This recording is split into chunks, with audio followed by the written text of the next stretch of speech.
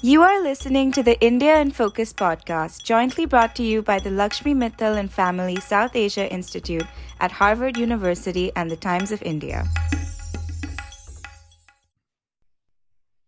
Hello and welcome to this episode of India in Focus. This is Satchit Balsari. Welcome to the COVID Chronicles, where we examine science, policy, and societal responses to the COVID-19 pandemic. For this episode, we are joined by Enakshi Ganguly, human rights activist and co-founder of HUC, Center for Child Rights, which she co-directed till 2018. Enakshi is now an honorary professor of the National Law University in Orissa. Welcome, Enakshi. Thank you, Satchit. Enakshi, pleasure to have you on the show.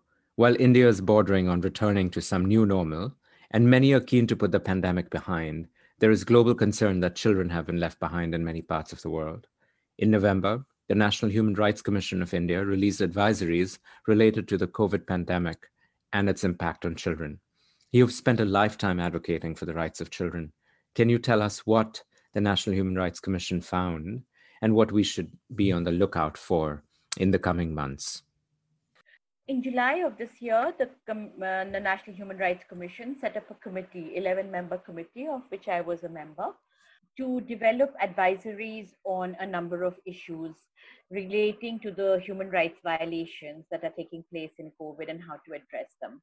They included children, women, transgender, health, migrants, and prisoners. So it was a range.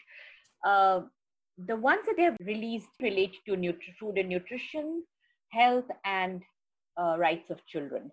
Rights of children is the one that I led in terms of the discussions.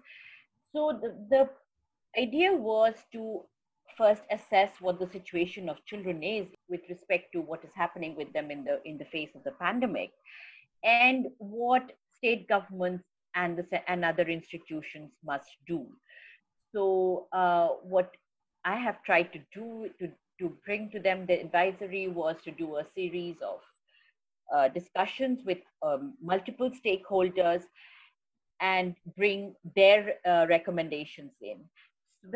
The major findings, as you will have noticed, relate to health, education, provision of midday meals, Anganwadi centers, provision of food in the Anganwadi centers, immunization, and all the other basic services that children will require and which the NHRC promises to monitor once they have sent the advisories to the state government.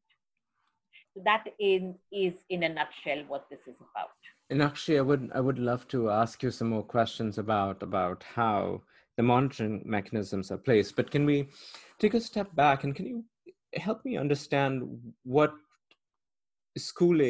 what interrupted schooling in India is looking like? Because in the United States, as you know, there is much debate about whether schools should reopen or they shouldn't, because it's really hard on parents, especially in single parent households or where both parents are working, for parents to stay at home to chaperone their children through using web-based interfaces or Zoom to access their schools. I would think in India, with sort of larger family structures, this may play out differently. What are the challenges in India? Are there challenges with children staying at home? There are multiple challenges with children staying in school at home. The first challenge is, of course, it gets again divided by class and access to internet and all of those. But let's start from the very bottom. We're talking about millions of children who do not have access to either internet or to a device. Most of them, therefore, cannot, even if there was Zoom classes which are being offered, they cannot access it because they do not have a device. There might be one device in the home which is to be shared by everybody in some families. There was in fact a report of a girl having committed suicide in Kerala because she was feeling so unhappy about not being able to access any schooling because she did not have a device. But that is really the extreme. But the fact is that lots of children are without devices and without access to internet. That's one level. The second level is of those people who do have some access, but perhaps live in very tight, can you imagine in a one room, three children trying to access Zoom classes, almost next to impossible for them to concentrate, to be able to listen in. Also, spending hours, and the devices, we're not talking about computers, we're talking about little Android phones.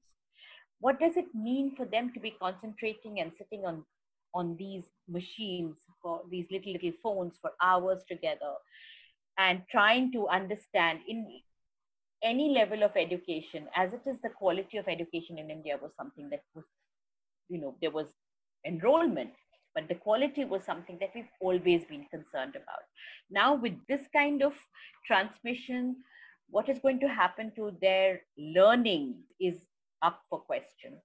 Then, of course, there are those in the upper classes where there are people, children who are sitting with devices, who have devices, but it's creating a lot of other kinds of ancillary mental health and other issues, with families being all together, parents having to stay at home to monitor.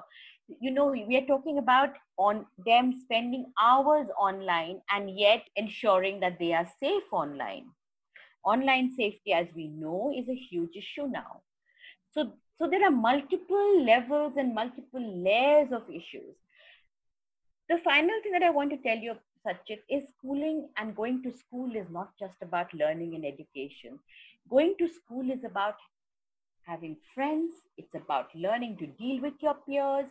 It's about being able to talk to other people other than your parents. It's about friendships. It's about an access to childhood, adolescence, all of those. I mean, a school space is a wholesome space. It's not just classroom teaching.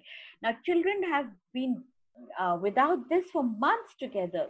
You can imagine what kind of impact it must be having on them. And actually, you've worked with children for the greater part of your professional life, and really understand these challenges around child development very well. But how do families think through this? I mean, are you suggesting that schools resume and that children be sent back to schools? And would that put, especially in India, where there are multi-generational families, I believe the concern is that kids will bring home infections to their elderly grandparents, or take infections to their teachers.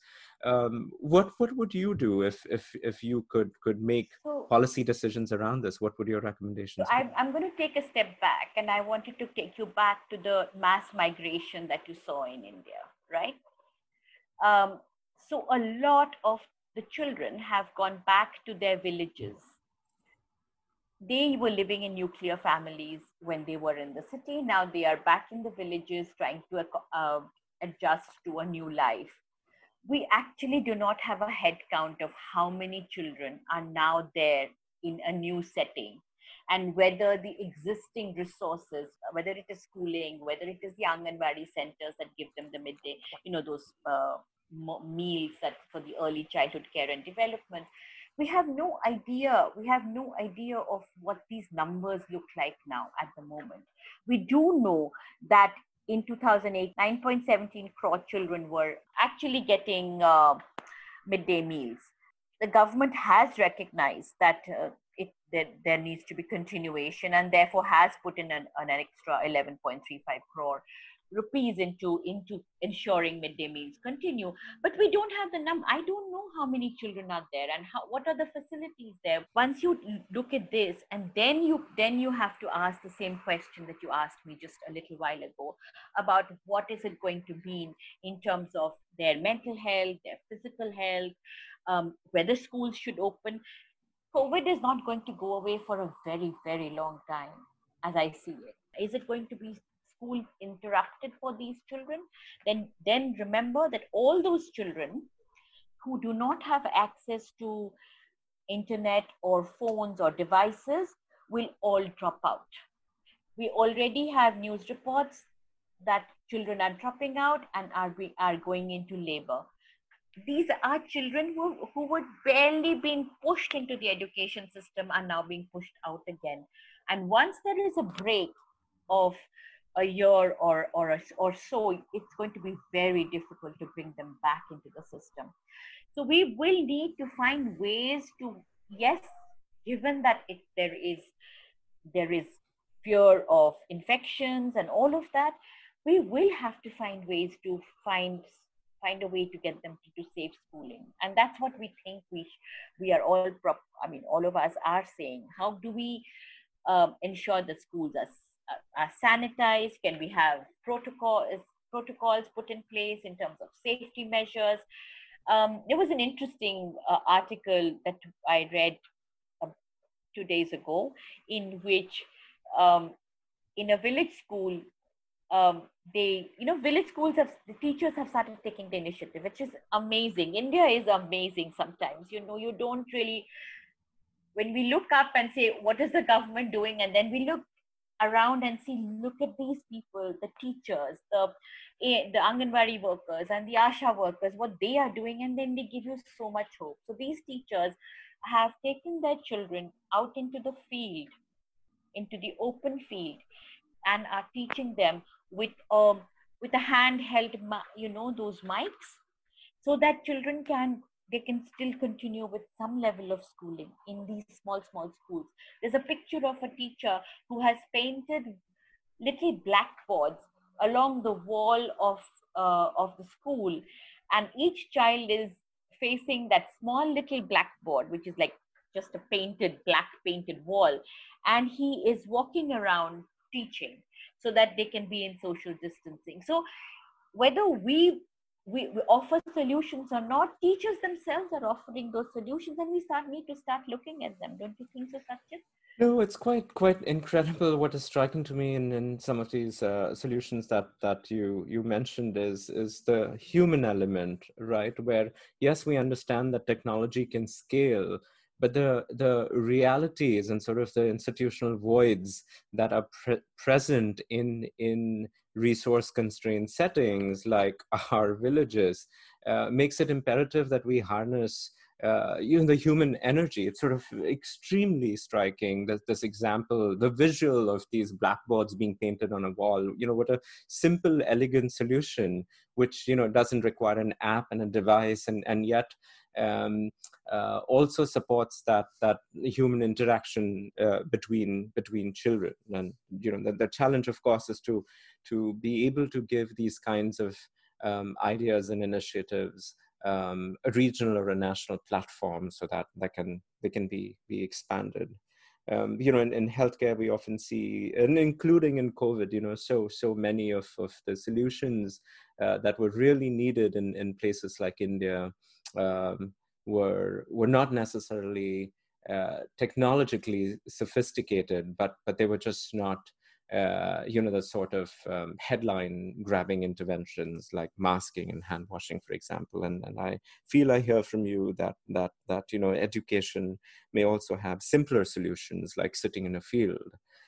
India has one of the largest populations of malnourished children in the world, and deeply integrated with the school system in India is the idea of the midday meal.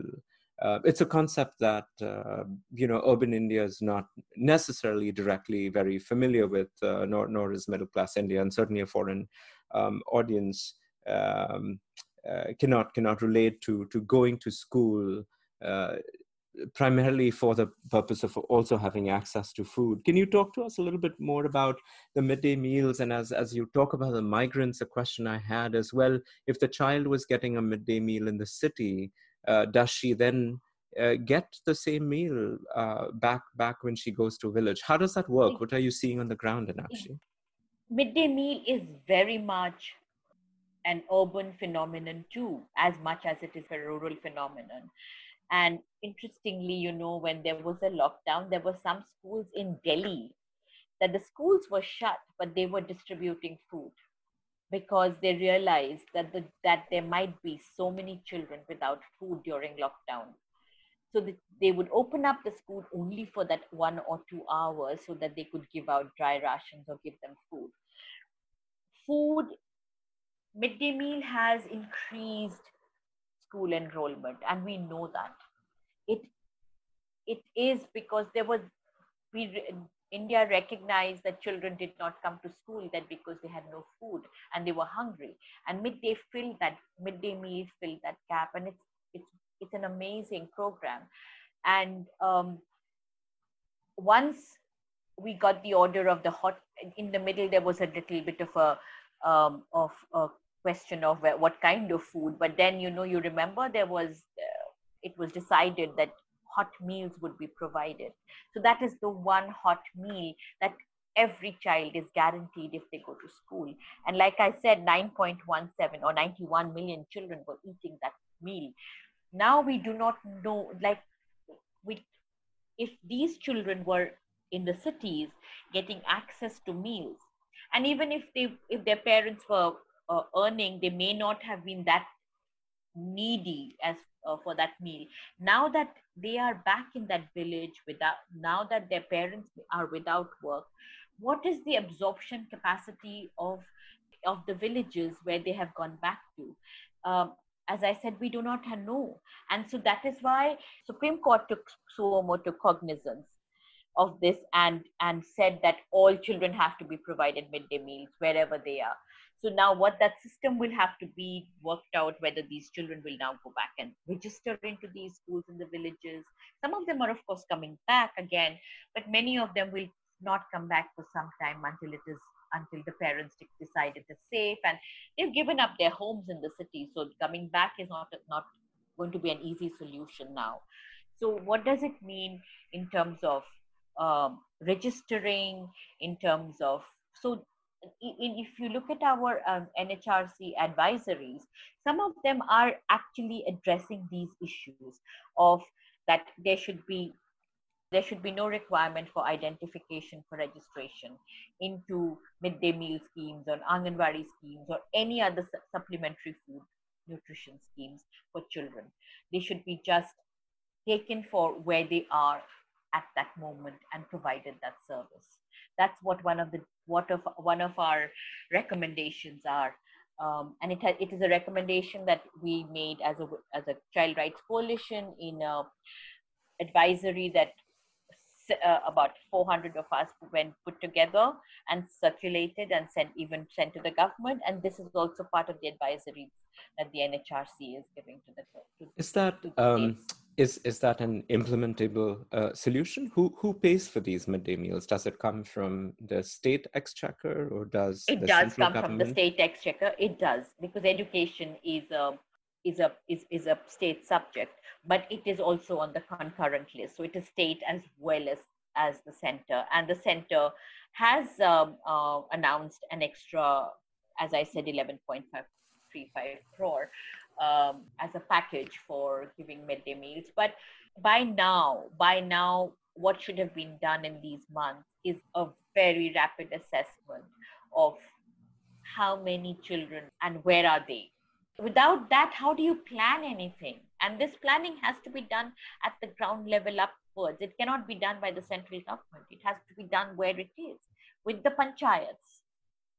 The panchayats have to be empowered and given the go-ahead to actually do these assessments, do the surveys, provide the meals, etc. And they have to be given the resources to do it. No, it's quite striking that when we look at these images of migrant workers leaving the cities, and now some of them coming back as well, that in tow are also these tens of millions of children, as you are pointing out, that are displaced, and that displacement is resulting not only in interruption of their education, but heightening food insecurity.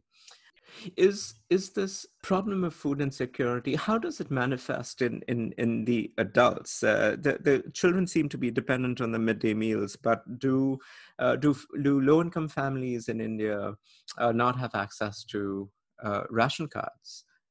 Is that sufficient? Yes. And there, we don't have a portability of ration cards, you must know. Many do not have ration cards, but those who do, there is no portability. So if they've moved from Maharashtra back to Jharkhand, there is no portability of that ration card that they have from Maharashtra to Jharkhand, right? Yeah, and actually, I believe some states do allow portability, right? Like Maharashtra and Gujarat, for example, have some portability. Do, some don't. But what we need to do is portability across the country. Going back to hunger, and it's interesting that poor people are saying that we will not die of COVID or Corona, but we will die of hunger because there is no work. There's absolutely no work. Can you help me understand what both the midday meal and the ration card entails children and family to? What does a midday meal look like? What is it that these kids are so dependent on going to school for? What is on their plate? It depends. It's on where they're located and how innovative the principal is. So I have been to schools in West Bengal where with the same amount of money, each child was on a given day would be given a fish curry or an egg curry or sometimes even a chicken dish with the same amount of money. But there are also places where I've been where they probably where I've seen only khichdi being given. I've traveled in South India, they will be given the South Indian food. But that really is the best part of the midday meal. If there is no leakage, and I cannot promise you that, if there is no leakage, I have seen that headmasters or head teachers of schools who really are concerned have been able to provide a really good meal for the students.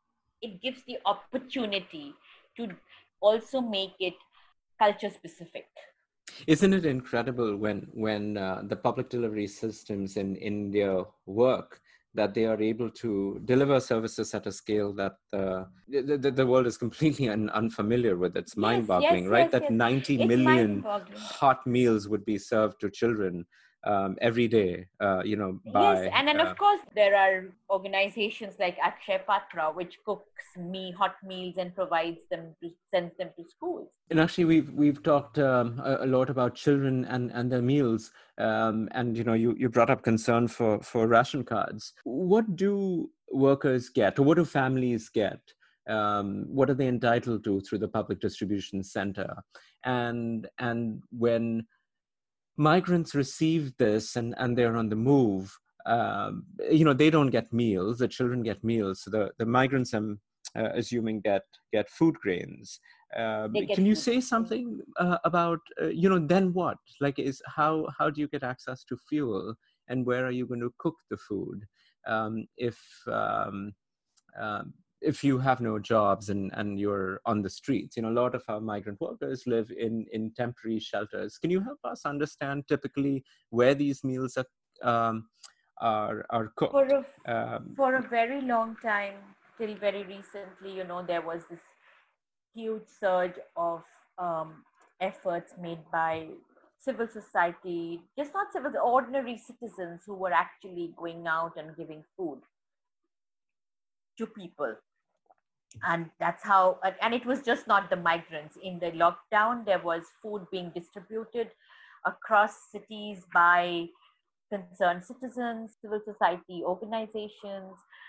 Really, it was amazing actually how the society, how as the country just stepped in where the government had failed.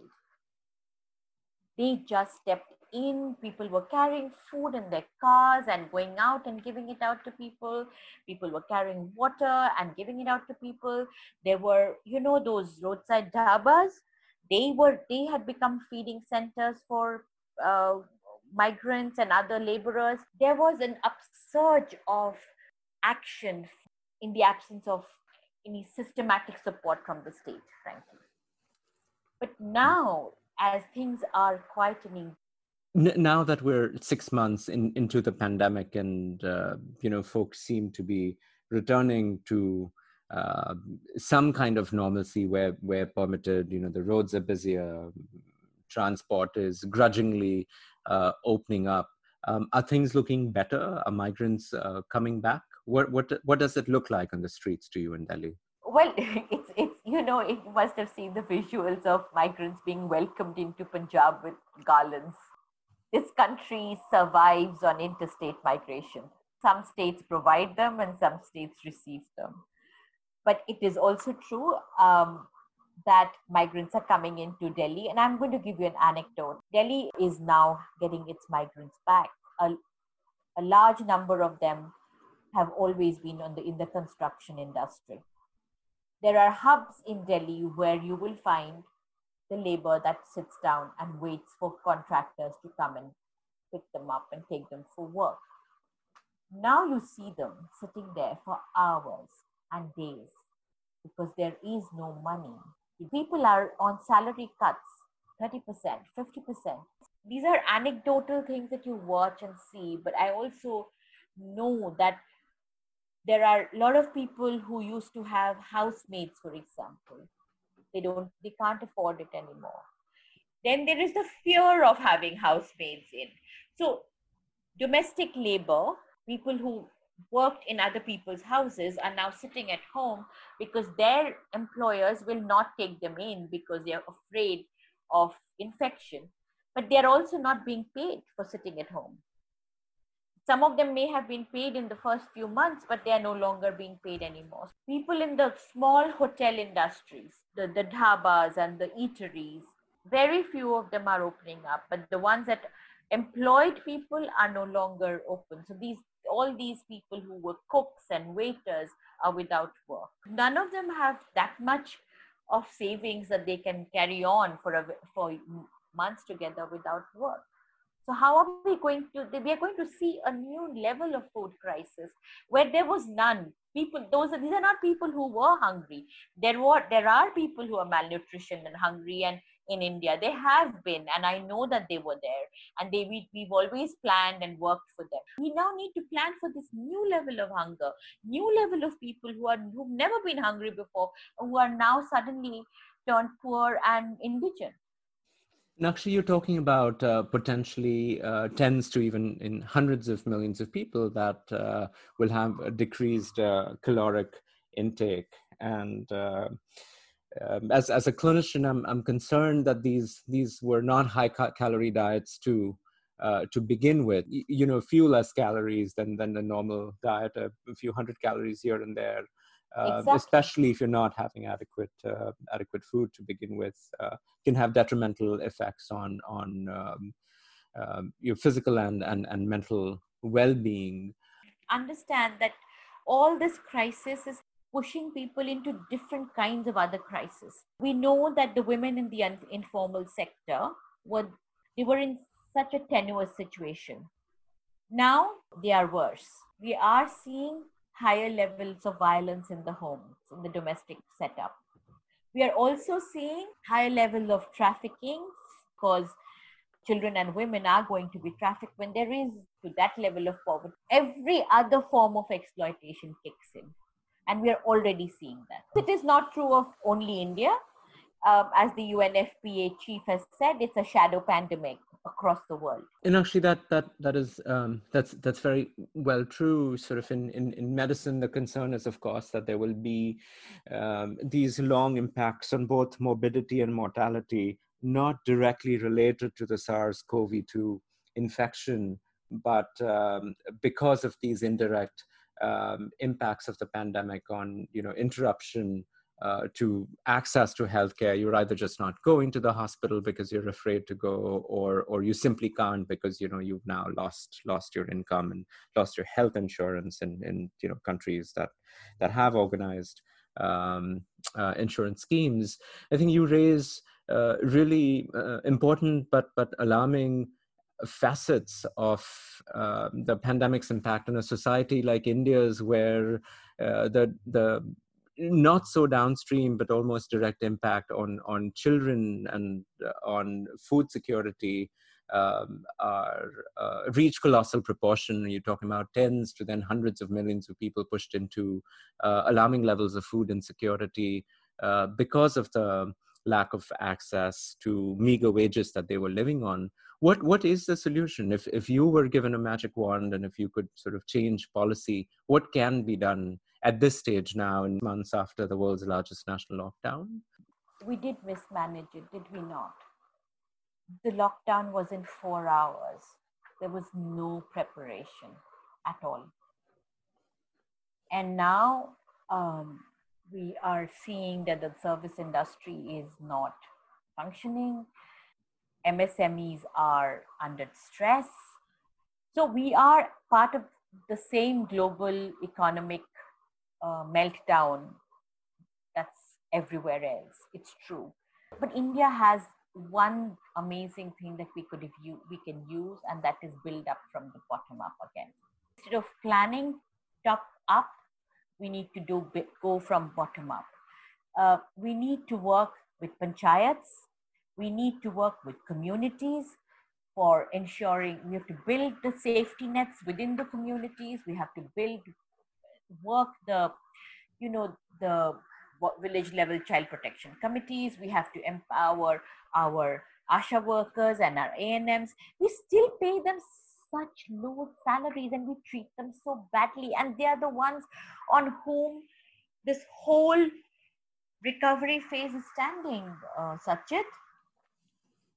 It's the school teacher, the ASHA worker, the ancillary ANM worker, the ancillary nurse, health worker, the Anganwadi worker who runs the Balwadis, the childcare centers.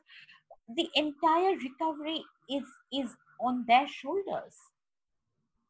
And yet there are many who haven't been paid. They are not equipped with even the basic PPEs many a times. They are not given the equipment that they need. We have always had such low investment in health, and you know that. The healthcare system has been so fragile because of the increasing privatization of health in this country, and now it is back to the government health system that we are looking for succor, because the private healthcare system will not even absorb us. How many of us can even afford it? If I cannot afford it, if today I were to be sick, if I need a ventilator, it's like $1 lakh a day. 14 days, 14 lakhs. I don't have that kind of money. How many people have that kind of money? How many people have that kind of insurance?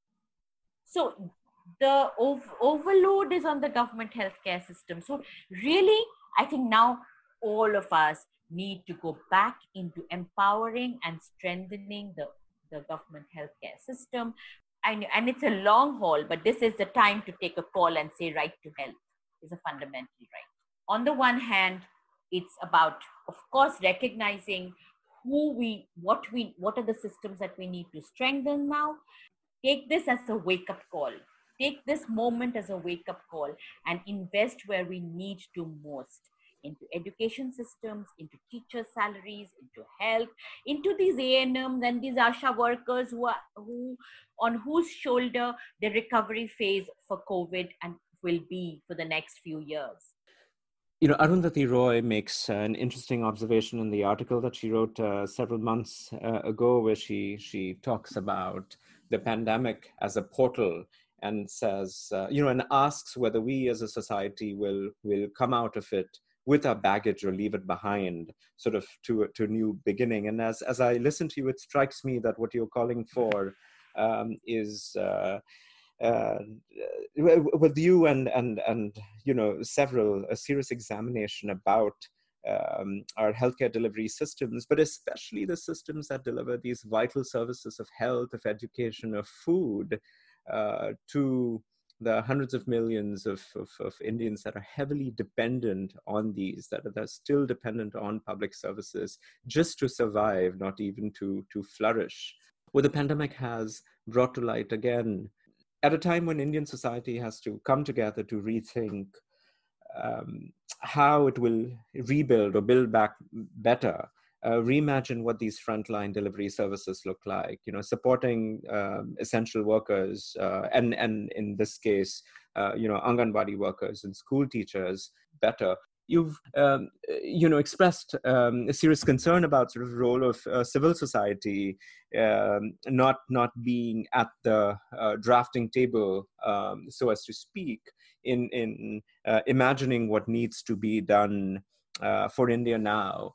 But in the short, past couple of decades, we have seen in our careers several advances in fundamental rights in India. The right to education, and more recently the right to food, and of course the right to privacy. And each of these right to information, a right to information, and civil society played a very large role in fighting for and then getting these a realization of these rights. Implementation, of course, is always remains a challenge, but the big battle of sort of having these rights acknowledged came from society. And Fleeting, you mentioned, maybe this is a moment where we have a discussion about the right to health. Can you help us understand how the right to food came about? How is it that India feeds tens of millions of children every day and continues to give out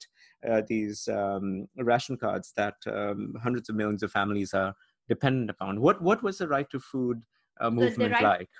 So the right to food movement continues, and it's one of the strongest movements.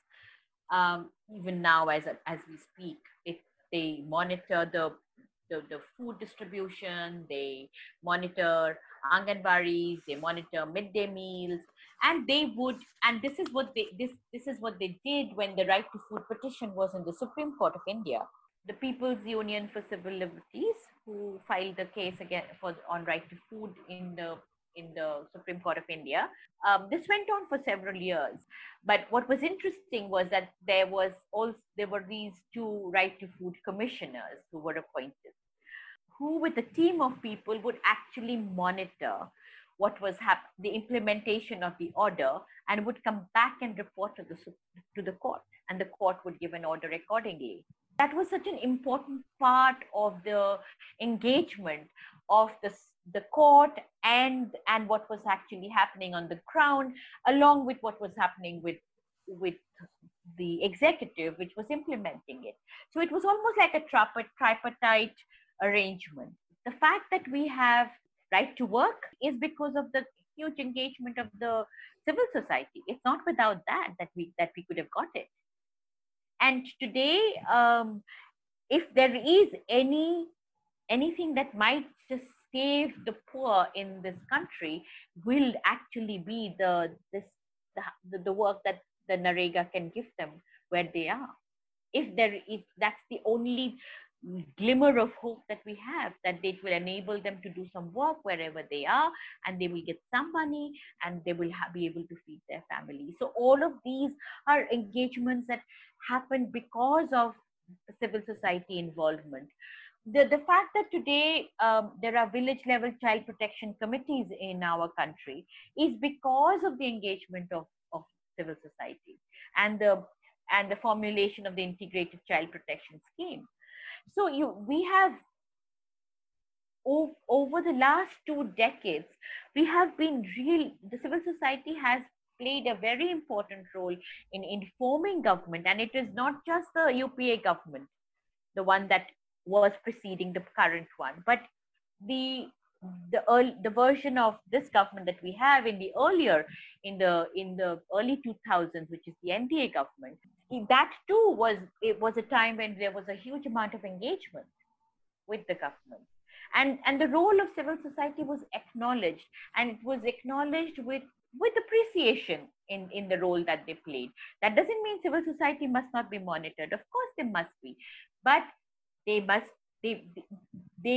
civil society's role is not to replace the government. It is to inform, to sometimes disagree, sometimes create possibilities for the government, create models which the government can upscale. And actually, going forward, given the vastness of the challenges that lie before us. You have more unemployment, and this is not particular to India, but certainly around the world than before, because of interruption in the economy that the pandemic has foisted upon everyone. But in India, then the particular concerns around food insecurity and interruption of childhood education, with a lack of alternatives to continue education because of infrastructural challenges. If there were 3 policy recommendations you could make to the government, what would those be? I would like to talk of 3 sectoral areas that I think we need to look at.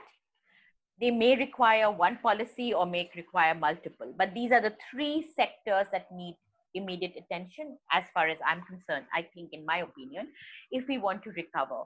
One is, how do we find a way to get all the people back to work? Without employment, families are going to fall into going to become more and more indigent. So that means that we have to get the small scale industries and other workspaces that, that the employment generation sector going, and they need to be supported and they need to be made safe. The second sector would be the education and the childcare sector, which is education and Anganwadis together, which would mean preschool and 0 to 5 and 5 upwards. If we have to find a way to ensure that the children are being taken to these Anganwadi centers, that would mean that women can go to work and children are in school. That means women can go to work, because it's the hardest for women, and most of whom are in the informal sector anyway. It also would mean that children can continue with their education, because otherwise, if there is a break in education now, many children will drop out of school, and there'll be a huge setback in education of this country. So we need to find a way to get the education systems going in a safe way. And the final one is the health sector definitely needs much more attention than it ever did. And clearly, privatization of health is not the answer. It is the health sector which must be seen as the government health system, which needs to be supported and given much better support, infrastructure, money, all of that, because that's where majority of the poor and now the new poor will have to be dependent on. Enakshi Ganguly, always a pleasure to speak with you. Thank you so much. Thank you, Satchit, for giving me this opportunity. It was wonderful. But it's despondent times, and I wish I could be a little bit more optimistic than I was. The COVID pandemic seems to, irrespective of where we are in the world, have almost the same devastating consequences on their populations, and a call for the very basic services that we all hope would be available in a just society, the ability of people to get back to work, the ability for children to continue to go to school and have food in their stomachs, and for people to have access to healthy lives. Enakshi, thank you again. Thank you very much. Thank you for tuning in. You can subscribe to this podcast on Apple, Spotify, and SoundCloud, and check out past episodes by visiting our show page at mittal.south.asia.institute.harvard.edu/India in Focus podcast. Until next time.